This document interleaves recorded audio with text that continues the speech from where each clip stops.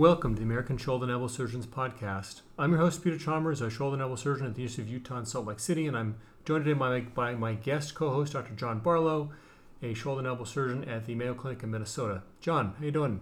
Great. Life is good in Milan.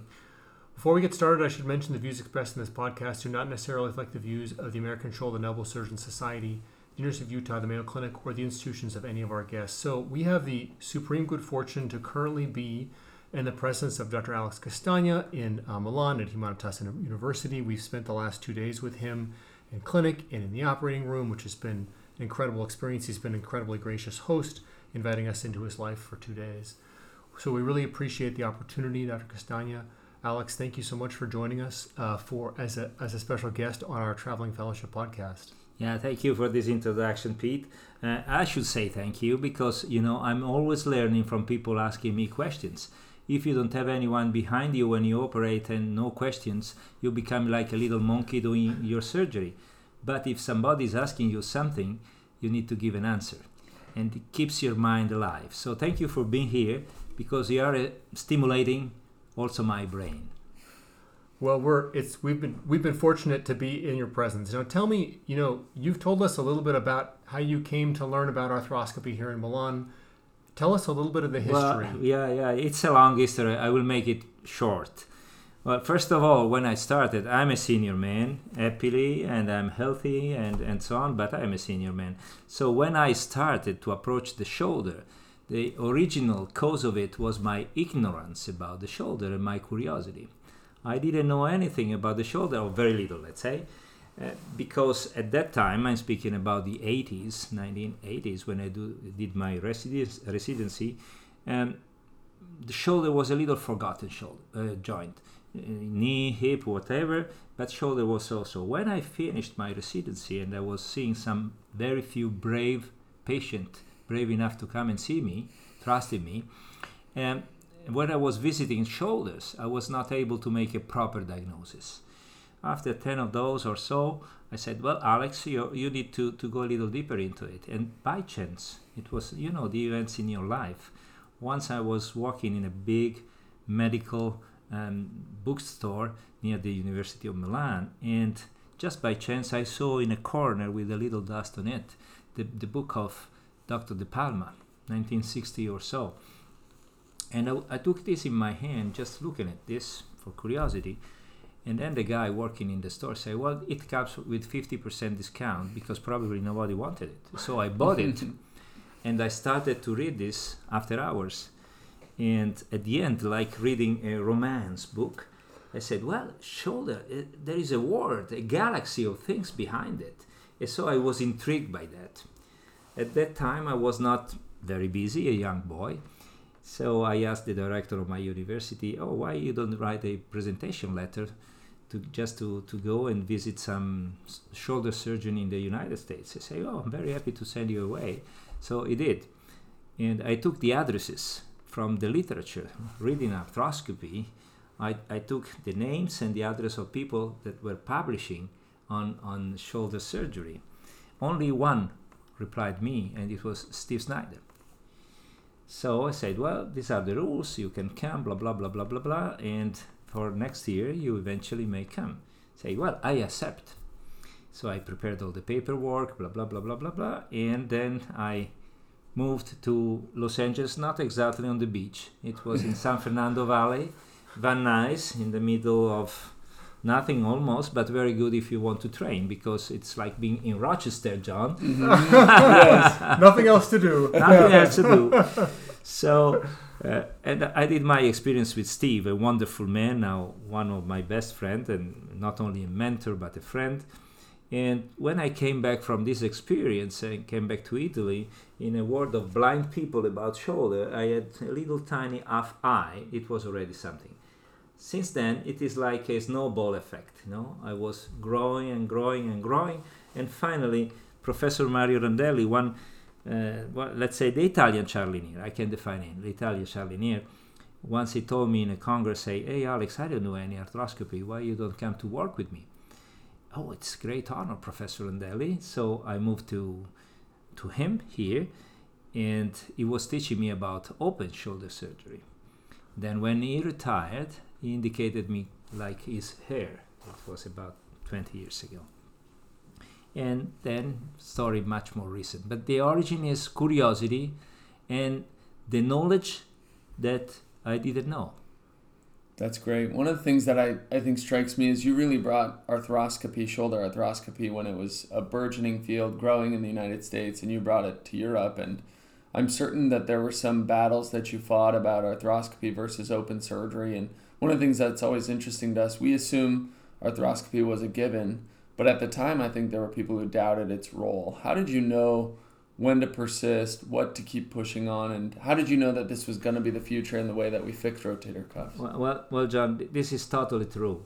When I came back after the early experiences and I started presenting my papers in the meetings and so on, they were little laughing at me and even trying to put me in the corner and saying, you're crazy and so on. But the point is that if you do something honestly, with knowledge, and you are not cheating, at the end, even their bad question, they were coming back to them like a boomerang.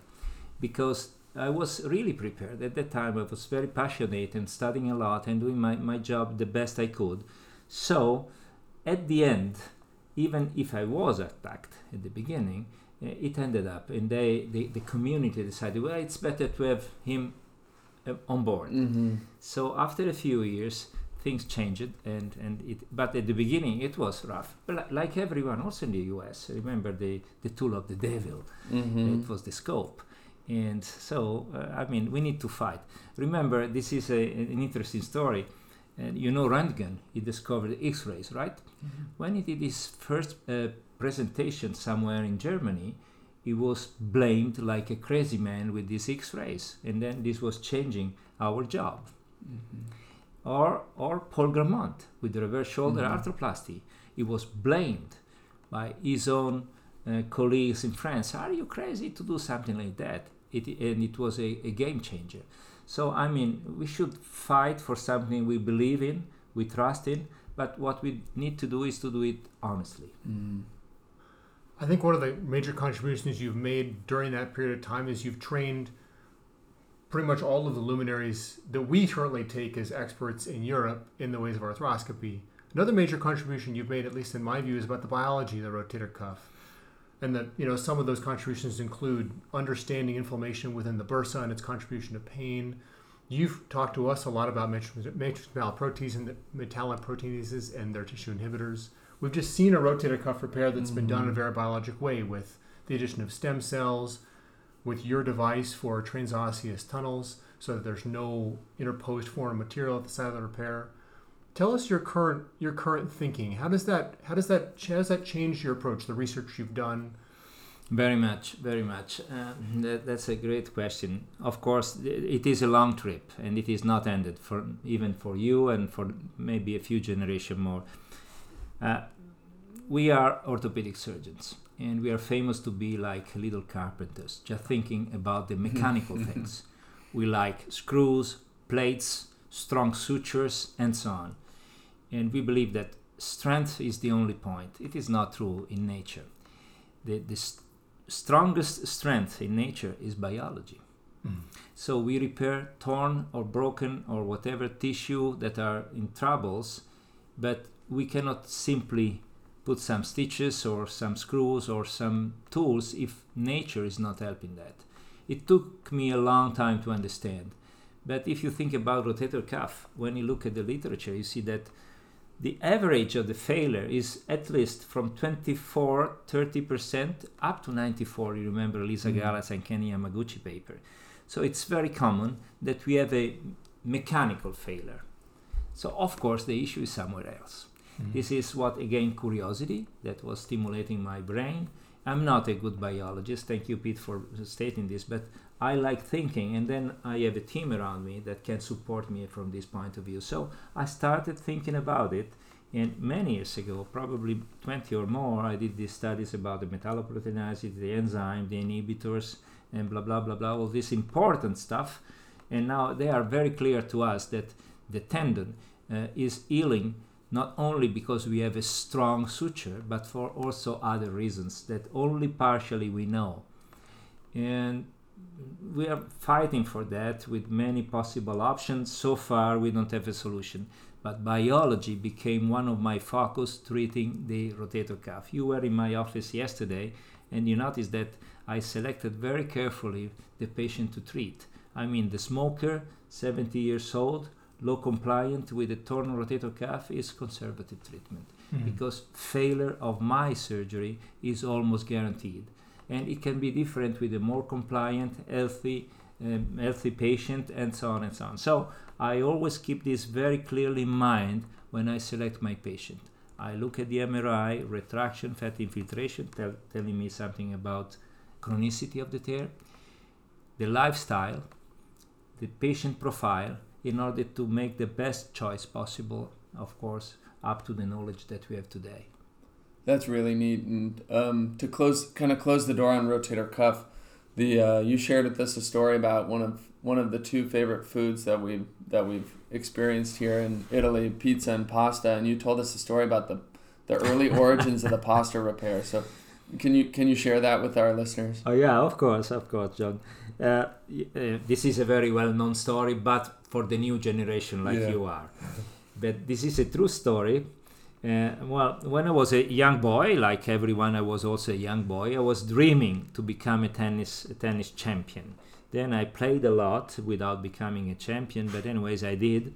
And I didn't become a champion, but I had a not torn but worn rotator cuff, and I started having pain in my right shoulder, not only playing tennis, and then slowly also while surgery or.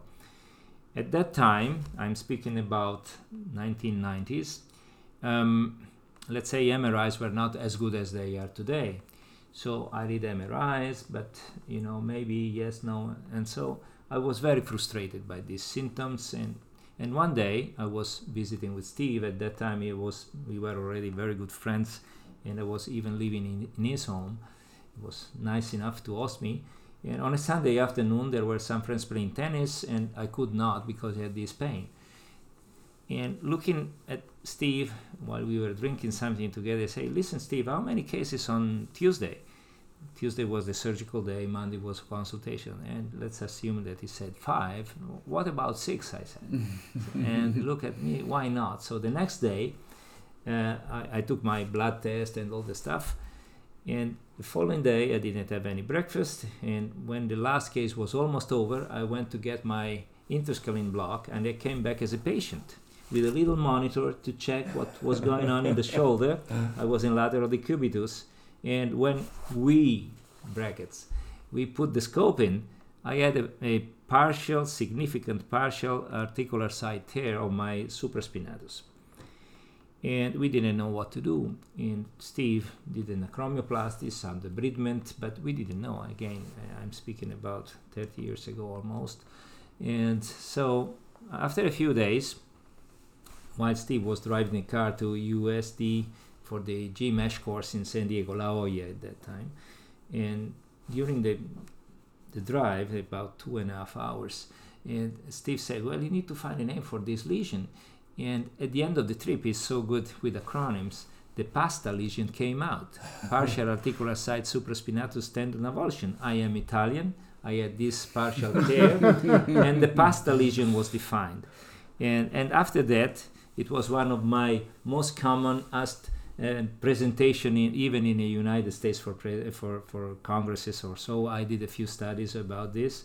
And pasta lesion origin is directly there from an Italian guy having some pasta and playing tennis. One of the other things you've talked to us a little bit about has been, like many orthopedic surgeons, you've been influential in, implant design. And one of the central theses, I think, of your implant design has been about convertibility and use of platform systems. Tell us a little bit about that and the way that's changed your approach.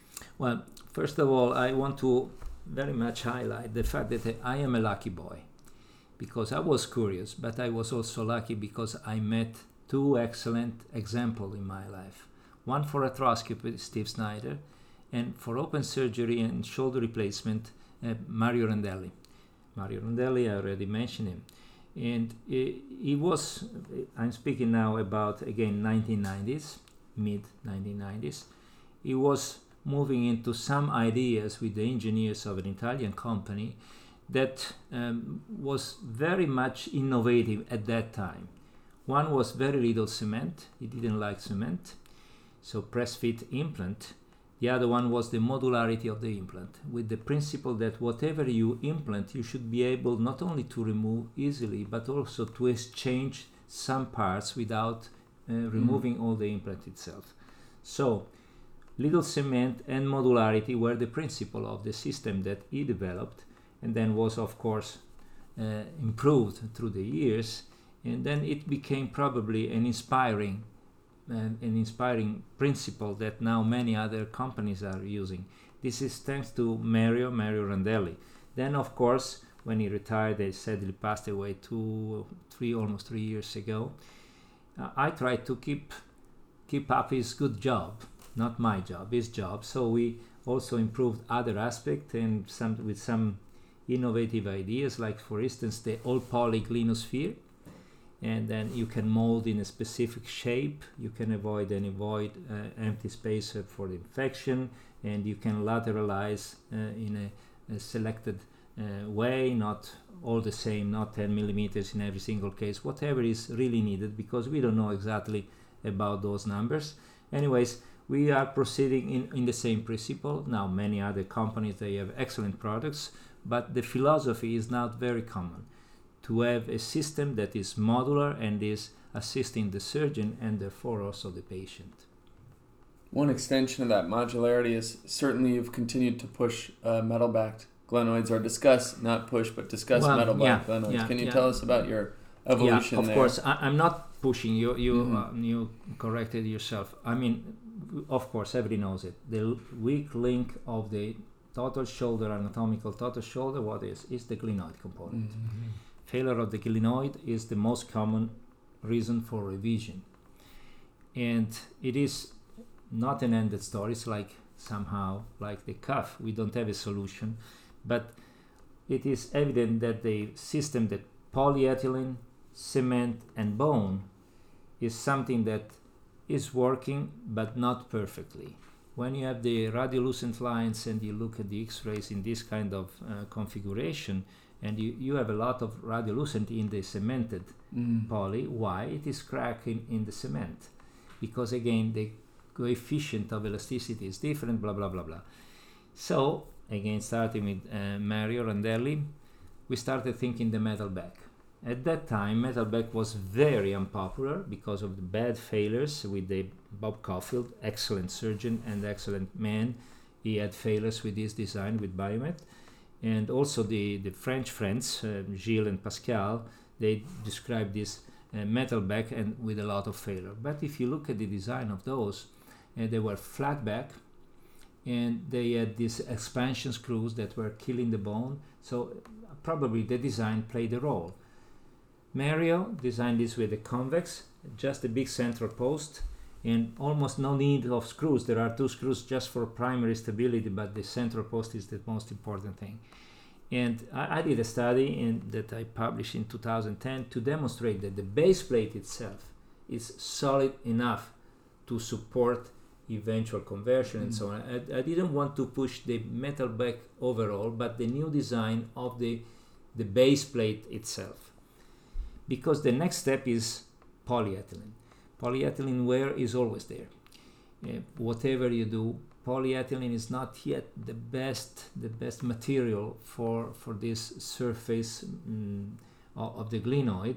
And of course, metal back has also drawbacks, including the poly wear needs to be controlled and so on and so on. So I was thinking about it, but observing also the dark side of the moon. Then more recently, again, technology is helping us. We are moving, and there are quite a few designers out there, the hybrid one, where you have a central part that is metal and then all poly, that is a little different. And again, we have a design now that is hybrid and convertible, that can be switched from anatomic to reverse. So I think that we are not yet there, but we try to improve it. Now the next case we're going to see is a capsulorrhea instability repair. One of the things that I think John and I have both seen that's remarkable is that the arthroscopic labor repair, some people will call the arthroscopic Bankart, still plays a role in your treatment of instability. And certainly I think in the remainder of Europe, we've seen a huge push towards ladder J. You've done a lot of work defining failure rates for that in your work with Porcellini. Certainly you've done work to improve it with your work with posterior infra application sutures. I guess my question is, who for you is the patient that gets an arthroscopic labor repair and doesn't need the ladder J? Well, yeah. Thank you for the question, because, we have waves. There is some fashion also in our surgery. Mm-hmm. When I was your age, arthroscopic Bankart was exploding, and every instability was arthroscopic Bankart. Wrong. But now, all of a sudden, especially here in Europe, I don't know exactly in the US, in Europe, especially in France, if you do an arthroscopic Bankart, you are a sort of gangster. It is not true. The truth is in the middle. And again, it is the selection of the patient. Selection of the patient has many aspects to be analyzed. Of course, the anatomy. Bony deficiency is not significant. Bony deficiency is not compatible with a successful arthroscopic Bankart. Soft tissue management is also important, and the healing is important. But still, I love to do arthroscopic Bankart with the proper indication. And what is the one? I have no bony Bankart or bony deficiency, not too many episodes, and luckily now, I didn't do this at the beginning, but after the first episode I like to fix it, because it is much more successful if you fix it immediately. And again, a good technique, because riffing the proper amount of capsule and labrum is important, and fixing even the posterior inferior for the posterior band of the inferior ligament is something important to me. So what is the benefit of arthroscopy? If you know it, you can really reconstruct the native anatomy, and not only just create a barrier in front. And this is what I like. It is not always possible. You see that in 10 minutes we'll see an arthroscopic Bankart, but after that we move into letter J. So again, indication and patient selection is the point, but arthroscopic Bankart is very alive in my hands. Well, I can't tell you how much we appreciate your willingness to share all of your knowledge with us. You've been an incredibly gracious host, and we're very fortunate to have been given the opportunity to learn from you. So thank you again for everything you've shared with us, and I'm sure the listeners will very much enjoy all of your hard-earned lessons. Thank you, Pete. Thank you, John, and thank you for being here with me. Thank you.